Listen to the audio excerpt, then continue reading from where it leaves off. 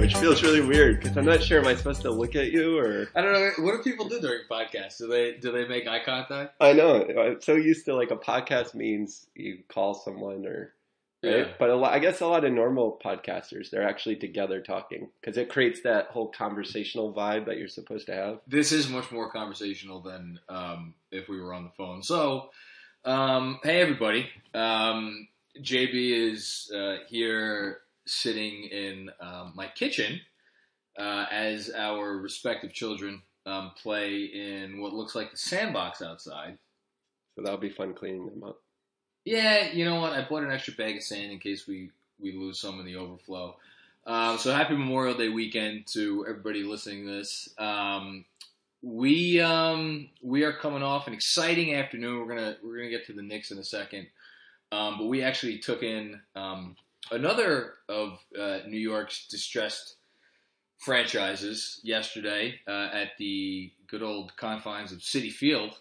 Yep, that's right. We tried to do, let's bring the kids. So, you know, I have a 6-year-old and a 3.5-year-old, and then Scarlett Ray is close. I think she's right between 2.5 and 3. She's getting there. So to set the scene, pretty much that's probably all we have to say is the ages of the 3 kids that we attempted to, you know, take in a Mets game. Well, our big thing was we said we just want it to be like an official baseball game. Yes. If you make it through 4.5 innings, we can say we went to a game. And we literally made it through 4.5 innings, and then we were outside the gate. So did we ever spend more than 1 inning in one place? No, right, because our strategy is we're going to keep moving. But the problem was it was a nice day yesterday, but where our seats were way upstairs, it was in the shade and with the wind. So my 3.5-year-old was freezing, and we had just got him the helmet ice cream because we wanted to go for everything. It was actually, looking back, that was probably some poor planning. Yeah. Let's do the helmet ice cream and go to the coldest part of the stadium. Like when my little one's like, I don't want ice cream because she's too cold. You know it's a problem. Yeah. And then so we started out on the shade bridge, then went up to the seats, and then we were down in the area where the kids can like take that little mini field, which you were dutifully waiting online for. Yes. For about a half an hour, and you made it about 20 feet before the moms and me got tired chasing around. Yeah, and they're like, let's go. And I'm like, I just waited in this line, and I'm almost at the end, and you guys want to pull me out. No, you were not almost at the end. You were halfway to the turn, and then after the turn, there was another ways to go. There was another stretch. So, but then we came back here and put the kids to bed and tapped into my 6-pound bag of gummy bears. Yes, a favorite. Okay. Yes, which we were enjoying as we watched the Toronto Raptors make their first NBA Finals. So congrats to them. And why don't we start there? So the Toronto Raptors made a trade that I think like 20 to 25 GMs probably make that trade, the Kawhi trade, right? You think that many? Well, in their situation, I guess that's what we're getting to, right? Is in their situation, is it as, I think people deservingly so are giving credit for taking the risk to make this move, knowing that Kawhi might not stay there. Yes. But given the Raptors situation, meaning you're in a city that's not New York or LA, I'm a Leafs fan, so I even know from the hockey side, Toronto, hockey capital of the world, a lot of the players are from Toronto. And sorry Islanders fans, but before they got Tavares, they literally could not get any free agents. And this is the hockey team. So the idea that How did they get Tavares then? It just was really strange. Like, he's from there. He grew up a Leafs fan. He's from there. Oh, I didn't know that. So it really was like, it seemed obvious, but that said, there's been other stars in that same position that have chosen not to come. Okay. So the idea that the basketball team was going to, is going to be a place that could get a free agent, they just aren't. So that, it's a little different than we know as Knicks fans about, okay, do you trade for a guy that you can maybe sign? And I think that's why you're saying a lot of GMs would have I think, well, and plus, let's also put it into some context. Masai Ujiri, when he took the Toronto job, took it with the implicit intention of blowing it up. And that's why they almost made the Kyle Lowry to the Knicks deal. Right. And then something funny happened, and they traded Rudy Gay, started winning games, and then the next season happened, and they kept winning games, and it's like the right opportunity never came for him to blow it up until this past summer when I think they may have started to go down that road with firing Casey, and then the Kawhi trade happened. So it's like he got to kind of have his cake and eat it too in that. And we still don't know if it's going to work out just because they're in the finals, I guess. But that doesn't mean Kawhi's definitely going to stay there. No, I don't think so. But I think at this point, if the odds before this series were like 25%, I think it's probably 50-50 now. But even if he leaves, then guess what? You got Lowry on an expiring. You got Serge Ibaka on an expiring. Then he gets to blow it up. And if he stays, well, then, I mean, obviously something has gone very well. Right. Yeah, and I guess the question, too, is does just getting to the finals make it worth it? I mean, to me, again, we all wish for every team, right? You're trying to be competitive for long stretches. You want to win many championships, but only one team wins every year. There's 30 teams in the league. This could be the high point. Like, this Toronto team, like 20 years from now, they're still talking about as, this high point that made the finals. And sometimes it's like there's nothing wrong with that because like you're just not every single year going to go to the finals. So I kind of feel like if you build a team that gets to a finals, you've done a lot of your job. And again, they had no better option. There was not a single player on the market either last summer or arguably in any regular summer that you could go out and get, and it's going to put your team in a position to be able to do this. And again, worst case scenario, he leaves. It's not the end of the world because you're out from under that DeRozan money, which I'm sorry is not a contract that I would want as a Knicks fan. Right. So now let's bring it back to the Knicks. And we've been talking a lot about this Anthony Davis trade stuff for a little while, and I think the reason I think it's worth talking about. And I know there's a lot of Knicks fans probably listening to this, and they're just like, stop talking about this because we're finally doing things the right way, and me and Jeremy went back and forth about this. Like trading for Anthony Davis would represent doing things the wrong way. And I'm not going to sit here now, the day after the Raptors made the finals, and be like, well, them making the finals is now proof that trading for Anthony Davis suddenly becomes a better idea.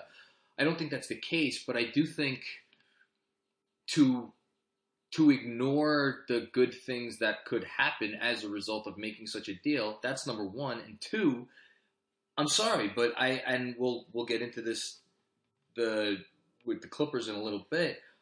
I don't think KD is anywhere near a certainty. I don't think it's a definite possibility. And, this is what you were saying last night. It's like they want to start winning games. Yeah, well, I think they want to get a legit top star, a superstar. Yeah, right. And I even hesitate to say top 5. It's just the point is a guy that you consider a superstar. And sometimes it's hard to put the number on it, whether it's top 5, top 10. But the point is Anthony Davis falls in whatever you want to call the category. And that's different than, and I guess there's some that would disagree at the time, but like to me, when they got Melo, the difference was he, to me, wasn't quite at that class. And then even if he was going to be a free agent that summer. Yeah. And it just was a different situation where now with Anthony Davis, I think he is in that class. He's got the one full year left. Yeah. And there's no guarantee. He's not like Melo saying, I'm definitely signing in New York. And that's where it ties back to me to Kawhi.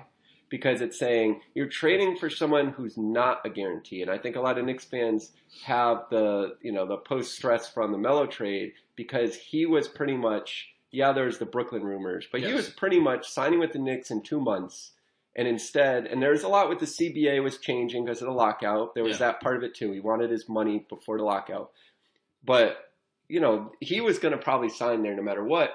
How could anyone say that in 2020, we know for sure Anthony Davis is signing with the Knicks. Well, we can't, and then this is where it gets into the differences because to repeat what I just said a minute ago, Masai Ujiri was in a situation where this was like this was the best option. Like, he had every reason to take this chance.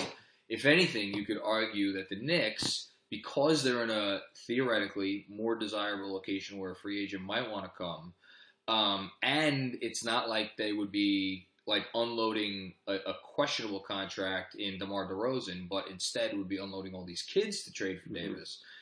Like, they're not in the same situation. The reason why it's interesting to me is because if you're trading for Davis, and I think this is something, like, there's this perception out there that it's like, all right, if you trade for Davis and you get KD, then it makes sense. Right. But I'm actually starting to think of scenarios where, like, so again, let's say this Clippers thing is a real thing, and we're going to, that's the second half of the pod, which we'll get into in a few minutes.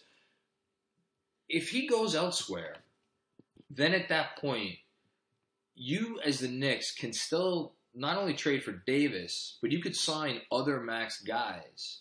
Like, you could trade for Davis and sign, let's say, for example, Kemba and Jimmy Butler. Like, how would that team look next year? Right. And I think that's a real possibility. Right. No, they have other options, and then the difference too is they're not adding Davis. Like, Toronto's was adding Kawhi to a team that was already good. Really good, yeah. So the Knicks would be saying in this scenario, if you took out Durant, let's add Davis to a team that's bad while also taking away the players who you were hoping develop to make them good. So that's, I think, really the key difference. So if we just kind of started off by saying, why is it different than, say, Melo in terms of how you look at it? Okay, that's one piece of it. But then the other piece is, you're also not, if you don't get one of those free agents like Durant, you're saying, okay, I'm going to take a 17-win team, add one player, and also take away players from that 17-win team. Well, but hold on, though. You're taking away players that didn't necessarily, that are, and this is really, this is why it's so complicated. Who are you taking away? You're taking away, theoretically, Kevin Knox.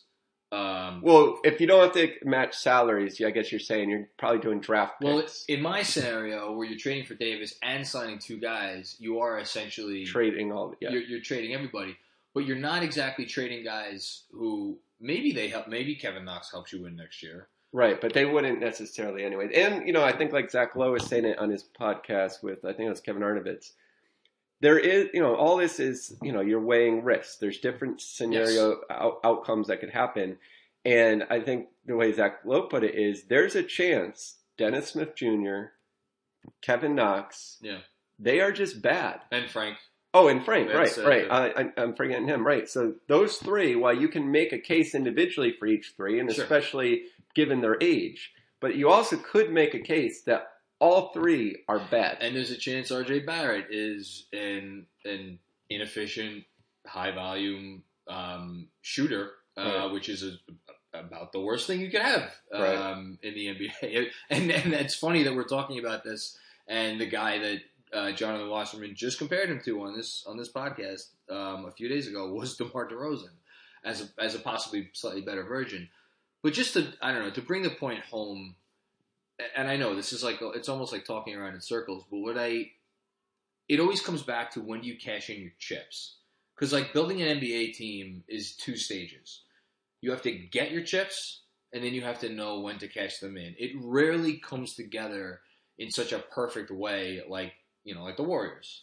Yeah, right. Or exactly like you're saying, if you look at those two things, it rarely comes together as we just collect chips through the draft. And those chips are winning. Those are the chips we need to win. Right. That rarely happens. And I think that's the part people miss, again, especially on the Knicks side, because so many people have grown up seeing them make bad moves of trading picks that I think it's skewed the way people look at how, like, the teams that are successful, Boston, Houston, these teams stockpile assets like picks or young players, and then they actually many times trade them. And let's go to my tweet that I sent out this morning. There were 8 guys who played for the Toronto Raptors last night. One of those guys was taken with a Toronto Raptors draft pick, and that's Pascal Siakam, and he was taken with the 27th pick in the draft. Right. Everybody else on the roster that played last night, and I actually think everybody else on the active roster, I am pretty sure last night, was acquired in some way other than a Toronto Raptors draft pick. Right. So there's nothing, the thing that's been wrong has usually been the trade that they've made. But there's nothing wrong with taking, a Kevin Knox and turning him into, say, what Kevin Knox could be in 4 years, but it already is to match the timeline of a Durant. And the tough part about this is we're sitting here having a conversation about what the Knicks can/should do. And they have a front office that to say, let's generously say unproven, but they've shown good signs. Right. Perry's shown good signs, right? Yep. Versus Masai Ujiri, who is, I would argue, the most as masterful front office tactician. As my wife comes in from the backyard, it's okay. You can say hi. We're all friends here. As masterful a front office tactician as there is in the league, and you look at all the deals that he made to put together this team, the Kyle Lowry trade way back when, the Kyle Lowry trade that he didn't make, Marc Gasol acquisition this year, obviously the Kawhi Leonard acquisition. The Lowry one is a perfect example, right? Because, I think the way it worked now, trying to go through my memory, wasn't that one that Dolan supposedly stepped in and said, no, we don't want to give up a draft pick. So it was the first time that he stepped in a way that at that moment in time, every Knicks fan would have been, whoa, he's actually stepping in the right way. And now when you look back, you could say, maybe that was the one time that the Knicks had pulled off that trade, it would have worked out for them. It's a sliding doors moment that, now that I'm actually thinking about it, I kind of want to write something about that to see how that would have affected both teams. Yeah, right. Because it is really interesting. But I guess the last thing I want to say on this is, so if you are in the camp that now is not the time to cash in the chips, like you're not cashing them in for Anthony Davis for all the obvious reasons, because like JB just said, it would be coming to a crappy team, and you'd have to be banking on them signing at least one other max guy in free agency. Or getting them after, right? Yeah, if not two, or something else on the line. For all of those reasons, there's a valid argument to not trade for Anthony Davis right now, assuming New Orleans even wants what the Knicks have to offer, which is a separate issue. But let's just assume that New Orleans wants whatever the Knicks could offer. If you don't want to do it now, then isn't the next question like, all right, when do you trade in the chips? And yes, there is a world where Durant and Kyrie both sign here, or Durant and Kemba, or Durant and Jimmy Butler, where they sign here, and it's like, all right, great, we didn't need to trade for Davis, we're good. But if they don't, then where are you at? And you always are the one to bring me back to, like, they're in a good spot because they have all these kids, and they have now it's the third pick in the draft, and they would get another arguably good draft pick next year. But is that future really better than one with Anthony Davis? Well, that's what we don't know, because, as much as we like to say, Kevin Knox, he's only 19, right? It's like, it really comes down to, you get 2.5 years on it. Forget their age. It's just about where they are on their rookie scale contract. Yeah. I think in 2.5 years, you have to now make the real assessment of what do you think this player can be for us? Because the reason that point's key is that's around when you could still trade a player like that, and I think still have other teams look at it as potential. Once you get past that point, if you haven't shown something, then now they have to make the decision on that next fourth-year club option. Yeah. And now they're going to become a possible free agent. There's a lot to it that it's like, it's not, and that rookie scale keeps going up in salary, so they're no longer as cheap. Like Frank, I think it's $6.1 million or something like that. Next year? No, the year if they picked up his option. Yeah, it's about 6, I think. So, it starts to get where they're no longer just dirt cheap if they're a lottery pick. So I guess what I'm saying is, while you have time because they're young, you got to remember, like, that time's not free forever. You get a couple years of it that they're young, they're relatively cheap, but then pretty quickly it becomes, they either got to become something or we're paying them. They become a restricted free agent. We got to decide, do we sign them to that second contract? Like, that comes up quicker than you think. And there's also the issue of, you're talking from a financial point of view. There's also the point of, like, when does the player start to really significantly lose value as a trade. Well, no, I guess that's what I was kind of leaning to too with that 2.5 year point. Is I'm saying, but I think it's before 2.5 years because let's take Dennis Smith Jr. for example. Right.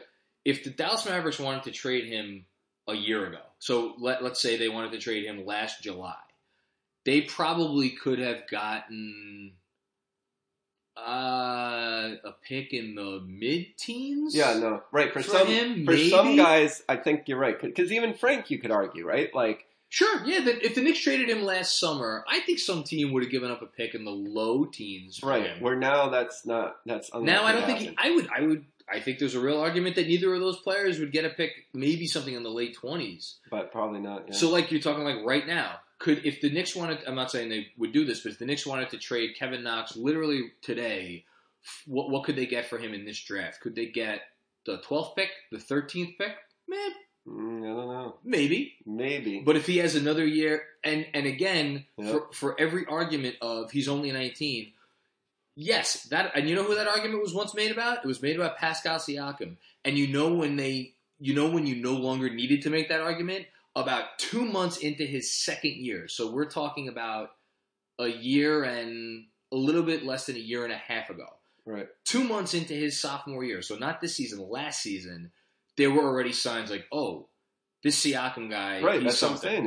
It comes quicker. Smart people already saw it. Right. And then obviously this year. So if you go through all of next year and Knox doesn't take any jump, forget about all of next year. Your value on him is 2-3 months into next year. Your value is already down on what you can trade for him. Yeah, and I think I sent out a tweet to this effect at some point this week where I was like, so much of this is going to come down to the Knicks' own internal assessments of their guys. To be able to sell high if you're going to sell or play long. It's just like in the stock, right? It's buy, sell, or hold. And it's that idea of like some of these are long plays. Yes. And to be able to assess that and say, you know what? We know Knox, or even let's use Frank because he's a little further along. We know Frank really showed nothing in improvement last year. Yeah. But some reason internally, if you believe the long game is there for him, and you get rewarded for that. And the teams that are successful are the ones that make that buy, sell, hold at the right, those decisions at the right time where they're buying when the price is low, they're selling when the price is high, and maybe they're holding on to someone that signs are telling them not to. It's basically you got to kind of do the opposite, and that's how you get that competitive advantage. Yeah, and we could hope that they are good at that skill. You're right. As a team, we're not sure. All right, so before we go and continue spending time with our children, which can you see what they're doing? Looks like hopscotch. Is that hopscotch? I saw her hop. Okay, that's great. I don't know if my daughter knows what hopscotch is, but I guess she could learn. So before we go and rejoin them, a couple people over the last few weeks have asked us, as the Clippers rumors are ramping up for Durant specifically, and as Brooklyn rumors are ramping up for, I guess, primarily Kyrie, people are kind of wondering, like, all right, well, what are both of those teams' cap situations? And can they get to double max space? Can they get to, or like, what's the deal for like single max space and all that stuff? So we just wanted to kind of go through that really quick. Let's start with the Clippers because they're the easier one. So basically, the Clippers right now are entering next year with if they keep Danilo Gallinari and everybody else currently that they have committed on their salary, they do not have double max space. If they trade Danilo Gallinari into somebody's cap space, they open up double max. Right. Yeah, I think if they keep Gallo, they can get to, depending on what they do with Beverly, they can get to around 40, 43 million, something around that. If they, then obviously to get to the double max, they would have to renounce Beverly and get rid of Gallo, and they could get there. Yeah, because Patrick Beverly's cap hold, I'm looking at it right now, is $9.5 million. So and Gallo's around 22. So you put those two together, that's how you're getting to that. that's your second max. Yeah, right. So, but they could. So in short, renounce Beverly, move Gallinari, and listen, Gallinari's a guy who got some votes for all NBA teams this week. Right, and it's an expiring, right? And it's an expiring contract. And I was saying to you earlier, you're telling me like if the Jazz could get Gallo for 1 year at $22 million, they wouldn't jump at that chance. I absolutely think they would jump at that. So I don't think. I know a lot of people are talking about like, well, they would have to pay a steep price to move Gallo. I don't think they would. So if they just moved him, renounce Beverly's cap hold, they get to double max, or keep Gallo, keep Beverly's cap hold, bring back essentially the exact same team that pushed the Warriors to 6 games in the first round, minus Jermichael Green, whose cap hold they would need to renounce, and they could sign Kevin Durant. Right, they can just add to what they have. And the key thing, too, that's different, that's funny, we were talking about before with the Knicks, is by having a high lottery pick, you carry the cap hold of that pick. Yeah. So it's like, it's one thing where you're clearing your roster of players, and then you also obviously have those min roster charges. But it's also the draft pick, and the Clippers, why they're kind of unique, is they don't have to worry about any, they don't have to worry about that high lottery pick charge. So they can literally just clear the roster, and they get a little extra space. That's what's different between them and the Knicks. Yeah, and it is a significant difference. So, and I just want to say again, because maybe if I keep talking about it, it won't happen. I think the Clippers are a real threat. I'm worried about them. Like, I know people are sick and tired of everybody kissing Steve Ballmer's ass and Jerry West's ass, and who else is it? Doc Rivers' I was ass. even thinking when you have Lee Jenkins there. Yeah. Like, you think about, like, that impact if they, even within the media, I feel like a little bit of, one of our own went there. He's part of maybe this team that came up with a unique way to recruit these guys. Because they're going into, like, following guys around through the season, learning about different things. So it's a lot better kind of story from a basketball standpoint to write than just, how people view it with the Knicks of, okay, they just basically said, hey, we're New York. And, open up their coat and had nothing to bear but Madison Square Garden. And then that was enough. Yeah. Look, it's not true. And the Knicks have done a masterful job, I think, giving themselves the best chance at Kevin Durant as possible, putting all the, Royal Ivy, DeAndre Jordan, who else?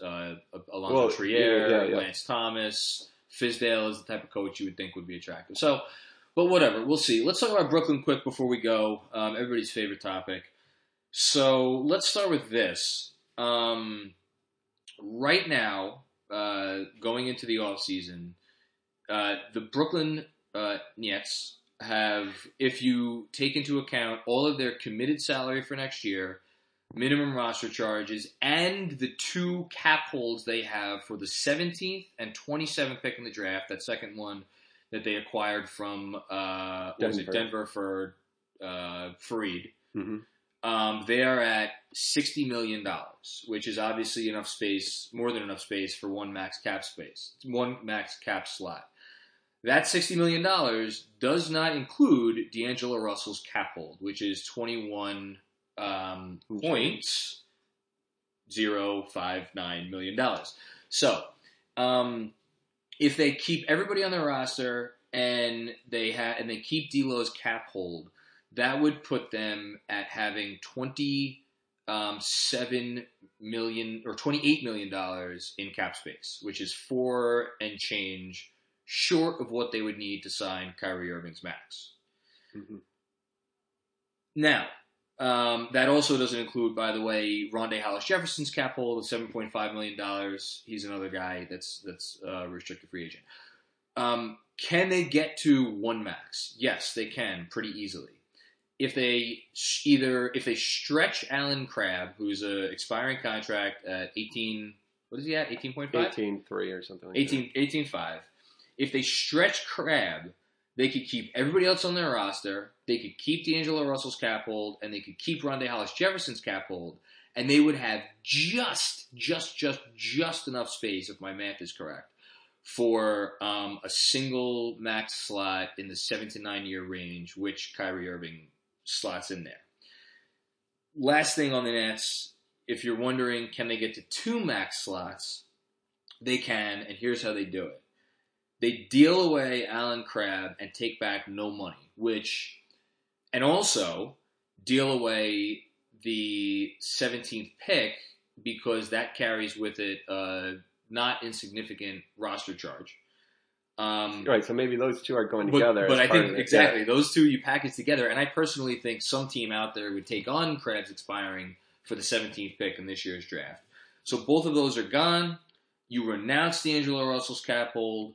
You renounce Rondae Hollis-Jefferson's cap hold. And I think, again, if my math is correct, they could keep the rights to the 27th pick in the draft and still have enough, again, barely, for 2 max slots. Yeah, and I'm actually going to send out a picture after this of your scratch notes on your pad. So this isn't usually, me. I'm big on I'm in my spreadsheet pulling out the decimals. This was us over waffles with the kids at Chocolate chip breakfast. waffles. Well, they're on our laps, and we took out a pad and pen, like old-fashioned, and maybe this is how, some teams actually do this. I think this is how Magic Johnson wasn't even worrying about the cap. Yeah. So there could be the, but we feel like we're in the ballpark to kind of give the idea. Just, I guess, to sum up, I think Jonathan did a good job describing it, more in detail. But to sum up, it comes down to if the Nets want to keep D'Angelo Russell and then sign another player, they can do it without really the help of anyone by just stretching basically Alan Crabb. Yes. That's what it comes down to. And then if they want 2 maxes, then they're going to have to trade Alan Crabb, probably with one of those draft picks, which also helps their salary, and then also let D'Angelo Russell go. One other thing we brought up that's just kind of an interesting conversation is with D'Angelo Russell, It makes sense. His cap hold's around $21 million. So remember, the cap hold is the higher of that free agent cap hold that he carries or his qualifying offer, and his qualifying offer is actually lower, but his cap hold is still $21 million. What is his qualifying offer is like? It's pretty, I want to say it's only I can't remember now, but I remember it's around $9 million or something smaller. Yeah, that's right. So, but his cap hold is still at $21 million. So if you see that, don't be confused by that. But, what is he actually signed for? And we were kind of going through some of the teams, and we won't do too detailed now, but if you look at the teams that would have enough space to sign him, which is a list of about 7, and you can expand it to 9 if other teams just make a couple moves. You start crossing teams off, like maybe the Lakers, obviously, or, a team like Atlanta that's already got Trae Young, or the Mavs with Luka. And the list kind of gets small, and the question is there another way the Nets could gain some space? Is this they sign Russell for less than his cap hold, and that gives them a little bit more wiggle room to work with, but I think that's a big debate of could you actually get them that cheap or could you not? And rarely do JB and I rarely do we vehemently disagree. I don't think there is a prayer that he's not going to be able to find someone to pay him over $20 million a year. And I would say, and again, I don't know what he values. I don't know, does he love living in Brooklyn? Is he over the moon for that practice facility that we all love hearing about so much? Or would he go to a team like the Pacers? Right. Yeah, that was the one we both thought was possible. I think the Pacers would pay him close to a max in a heartbeat. I think the Suns, regardless of who they end up picking in the draft, I think they would want to pay him. And the other team that I think is really interesting is the Magic, and they could keep Vooch's cap hold, which is not small, it's $19 million, move Mozgov's expiring, which again they would need to attach a draft pick for, but they have a pick in the middle of this first round. I think there's going to be a lot of movement of contracts. Yeah. Well, in the other part we're saying, yes, not to interrupt that bit, but it relates directly, is it's kind of ironic where the Knicks could end up this summer, where if they don't land one of the top players that they're targeting, and they suddenly need to take on salary to meet the min salary requirements. So for those that don't know, there's a $109 million cap. You have to spend at least 90% of that. Yeah. Which, again, if you don't, all it means is the money gets redistributed to your players, which only in history they only usually have done that teams about $4 or $5 million. Yeah. So the Knicks would be about $60 million short, which sounds like a lot, but a reason I was tying it to this is you could suddenly actually be in a position where a team like Orlando has like a Mozgov, and it's the Knicks who are saying, oh, we want all those 2016 contracts. We want some of those guys because we can fill up the space, maybe get a draft pick. And then in a weird way, you might be helping a team like the Nets get the star player that you wanted to get. And just to close this out and to bring it full circle, I brought up the idea before of, all right, if you don't put all your chips in the middle of the table now for Anthony Davis, and you possibly don't get Durant and Kyrie or Durant and whoever, what's the move? To me, the move is exactly what you just said, and I know I'm not the first person to say this. A lot of people have talked about this. Schwinney at Posting and Toasting has wrote a whole article about this, is acquiring draft picks for taking on guys' salaries that their existing teams want to get rid of, either for the reason we just talked about, because they want to sign someone else, or simply that they want to stay out of the luxury tax. And we forget about this in New York, but there's a lot of teams out there that operate as like they just refuse. Right. They will. I mean, Charlotte did the Dwight for what was it? Was it Dwight for Biombo? Oh, right, because it would put him to over get out of the luxury, whatever that. And then was, even with them this ago. year too, like again, if Kemba signed, right, absolutely. somehow that Supermax, they could be in trouble too. So yeah, so there's on both sides, the getting rid of the contracts, keeping people from the luxury there's going to be opportunities, but then again, just to play devil's advocate, it's like, all right, great. So then the Knicks are going to have third pick in this draft, and let's say a pick in the teens, and they acquire another pick in next year's draft that's probably going to land in the teens or maybe even better than that. What does it guarantee you? And I know that there are no guarantees in life, there are no guarantees in basketball, but if and we could talk about this for another month and not arrive at any other conclusions, but we know what I still say we know what Anthony Davis is. So I mean, the only thing I guess I would add is that part of the reason you stockpile picks, other than to trade that excess, is to say it is sort of a crapshoot of what when you're picking, right? Like we see, where does Giannis land in the draft? There's tons of, people have done it plenty now since the Knicks ended third, all the third picks that prove better, sometimes in the first, a lot of times in the second. So do you just have to keep drafting before you do hit the jackpot on one of these guys where like RJ Barrett turns out to be the guy that many years from now we're looking back and saying, oh wow, like imagine in the same draft it was Zion and RJ Barrett. How did people not realize, that those two were both going to be super. I don't know. But the point is, the more picks that you make, you either could end out like Orlando, where you keep making lottery picks and get, or probably the Suns are the better example. Suns, right? Or the Kings up until there's a ton of examples. That's what people forget. Everyone looks at the Sixers. Yeah. But it's like, no, there's a ton of teams that are in the lottery all the time, and they are nowhere from it. But if you have a lot of shots at it, you have a better chance, obviously, of hitting on one. Yeah, and that's why, I wrote in one of the newsletters a week or two ago about, like, the idea. I think I was talking about a trade down, right? Yep. From 3 to 8 and 10, and maybe even pick up a future pick from Atlanta. And somebody tweeted at me, like, this isn't the NFL. Well, you know what? Who spoke? Oh, God. Someone wrote about this recently, and I forget who it is, but basically, like, the NFL has accepted the fact that they're not always the smartest. It's like, it is a crapshoot. The NBA, I think, suffers from this, like, oh no, we know who's going to be the star. We know who's going to be really good. Well, guess what? We just saw a team make the Eastern Conference Finals. The NBA Finals. There's not a single lottery pick on that roster. Not one on Toronto. And it's like, we don't know. I mean, maybe there is something to taking more bites at the apple. And I'm not talking about trading the third pick for 8 second-round picks. But, like, I don't know.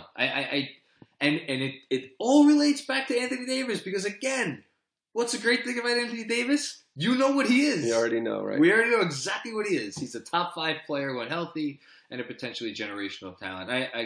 Somehow this podcast came off as me trying to sell a Davis trade. I was going to say, yeah, I feel like you've... I think Jeremy is infected by my thinking, and I'm still not sold on it. I'm still on the fence. Right. Well, it's just because it does depend on the context around it. Yes. So that's why even with the KP trade, when people are going to say, if the Knicks don't get 2 max players, it's like, no, it's all the context about what do they do. I mean, even with Noah, right? Stretching Noah. You could say, oh, geez, look, see if the Knicks didn't stretch him, they could still have made that decision or not.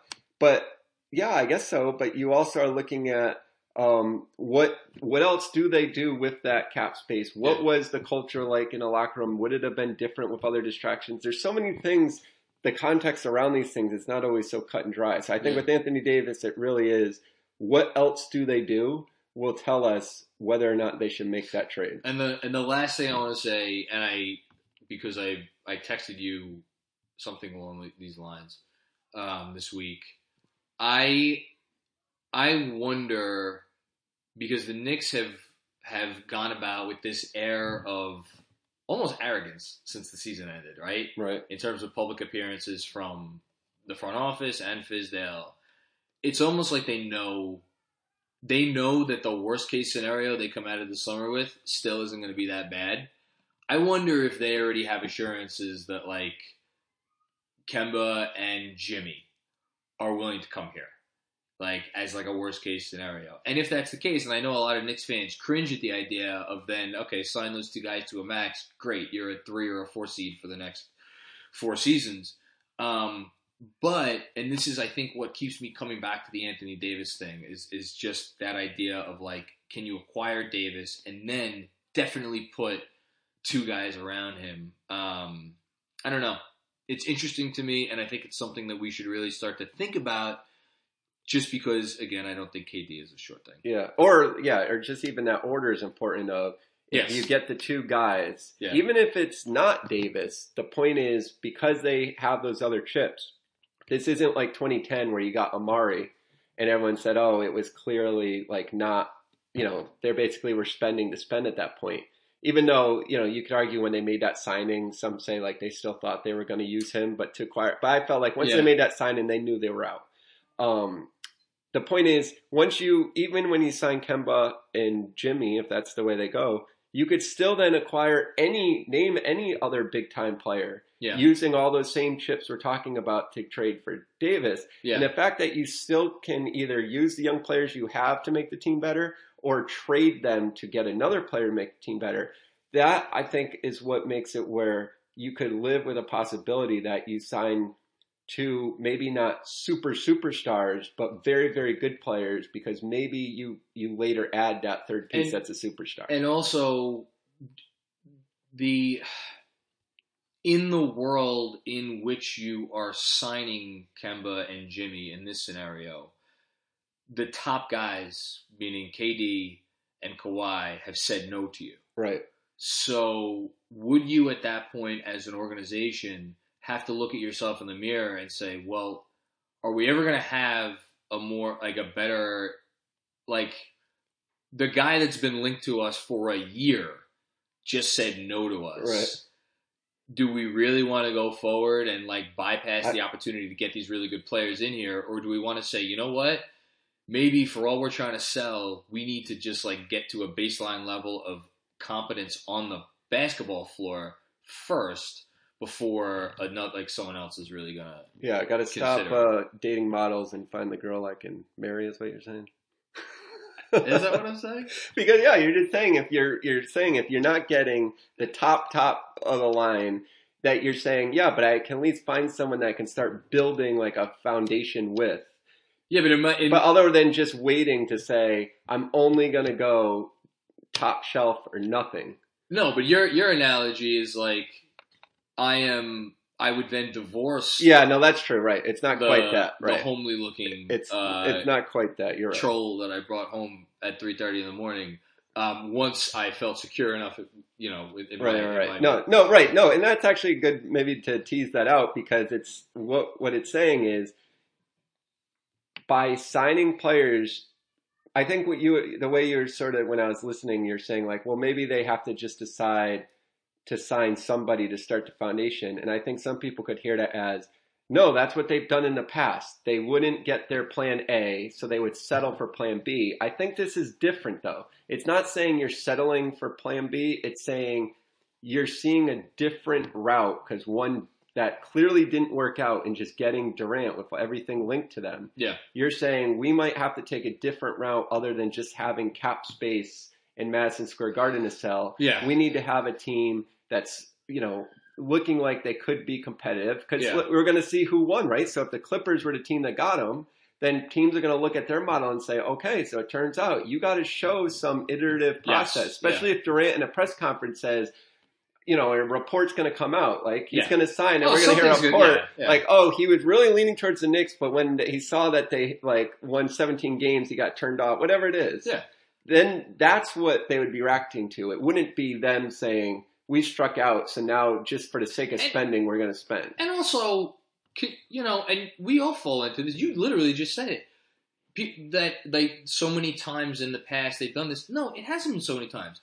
In the past 20 years, which I consider the modern free agency era, they have had two opportunities with significant cap space in the summer. One, they used all that cap space on a broken down Joakim Noah and Courtney Lee, who no one is confusing with Kemba Walker and Jimmy Butler as they are right now. Yep. And the other time they signed Amare and some middling players. And guess what? You know what? If they had made a move or two differently after that, we don't know where that. No, Amare, there was a lot. Let's face it, for a younger generation, and I guess we have to say that now because we're. But for people who don't remember the 90s, which I'm realizing is a lot of people who follow us probably on Twitter, it's your only time you remember the Knicks being good was that little period. Remember that first stretch when Melo, pre-Insanity with Amare was an MVP candidate? It's I remember thinking to myself, it felt like for that short stint, with Patrick Ewing days even, because here's a big man in the Garden and every night he's coming out. And then obviously, even when Melo came, while there was all the issues that might have came up, there was that great season and obviously injuries and whatnot. But the point is, they had some periods of success there. No, it wasn't. Let's even go a step further. And I can't believe we're sitting here now. It's not even June, and we're already trying to talk ourselves into Jimmy Butler and Kemba Walker. Welcome to life as a Knicks fan, everybody. But if you could actually argue that iteration of the Knicks went about as poorly as it could have gone, given Amare's injury issues and the fact that they absolutely bumbled up the Chauncey Billups amnesty situation to sign Tyson Chandler. Those two things were, one was an egregious error and one was not terrible luck because they knew about Amare's knees. And yet, that team was still favored to go to an Eastern Conference Finals. Right. And they, one or two plays go differently in that series, and that may have actually happened. Would they have ever won a championship if things had gone differently with that core? Maybe not. But I guess my point is that maybe we are a little quick to shoot down the plan. I guess it would be Plan B. Right. Alternative. Yeah. Well, we'll see. We still. What are we at? Well, we're what day is today? Yeah, it's May 26th. So we made it to Memorial Day, which means this is the last holiday. By the next holiday, July 4th, we probably that weekend we're gonna finally know, and we no longer have. Well, maybe not. Some of these things stretch a little bit, but the point is, at least we're within range. We've been talking about this stuff for so long now that I'm just let's just get there so we know, and we can actually break down based on what happened, rather than all this. Speculation, as fun as it is. I wonder what the first domino is that's going to be. And I keep talking about this point. What's going to be the first domino to fall? Do you think, let's finish on this. Do you think Davis gets traded, or a Davis trade is announced by draft night? No, just because I think that there are teams' offers that will depend a little bit on where guys go. Whether it's Kyrie with Boston, whether it's obviously with the Knicks, if they want to do the two max guys first. Now, again, they could have an agreement, in principle, or whether it's like, okay, it seems like we're going to make this trade, but because of all the ramifications of the salary matching, if you sign guys first, when you sign, because, the Knicks could just trade their draft pick for Anthony Davis and nothing else if they're just taking them into space. That's what people always forget. You only need to match the salary if they fill up their salary. Yeah. So in that case, a trade could happen early. But I just think there's too much with the Kyrie and Boston situation, and with the Lakers, who the hell knows what's going to always pop up with them, and whether or not they actually want to deal with them or not. Well, I think I would actually say the only way that I think I agree with you. I don't think it's going to get done by draft night. And I think the only way that it does is maybe if the Pelicans are in love with a particular player that they could get with the Lakers' fourth pick, that they don't. That they do not think the Lakers are going to draft with that pick themselves, because then they wouldn't be able to get that player later on in trade. Yeah. But no, I think it's still. I mean, as much as Kawhi, I guess, could obviously be the real X factor here, I still think. Oh yeah. We've seen in past summers the quote biggest fish who has the most possibilities to go is going to drive the market, and to me, that's Durant. Yeah. No, you're right. All right, we've been talking for a while. Let's go rejoin our families. Yeah, that's probably the smart thing to do. Yeah. Everybody out there, thanks for tuning in to another episode of the Knicks Film School podcast. Let's real quick, if anybody out there is listening and has not signed up for our newsletter, if you want to be kept up to date on literally every piece of minutia in a way that you could scroll through, it literally takes 4 minutes to scroll through the newsletter every day. And it's free. There is no cost to the newsletter. So go to, I think, either of our Twitter pages. Yep. And you can just subscribe right there. Yeah, subscribe right there. And you also get, you've been writing every single day. You get my brilliance on a daily basis that I write on the train every morning. I enjoy writing those. They're fun. All right. So we'll see you soon. And thanks for tuning in to another episode.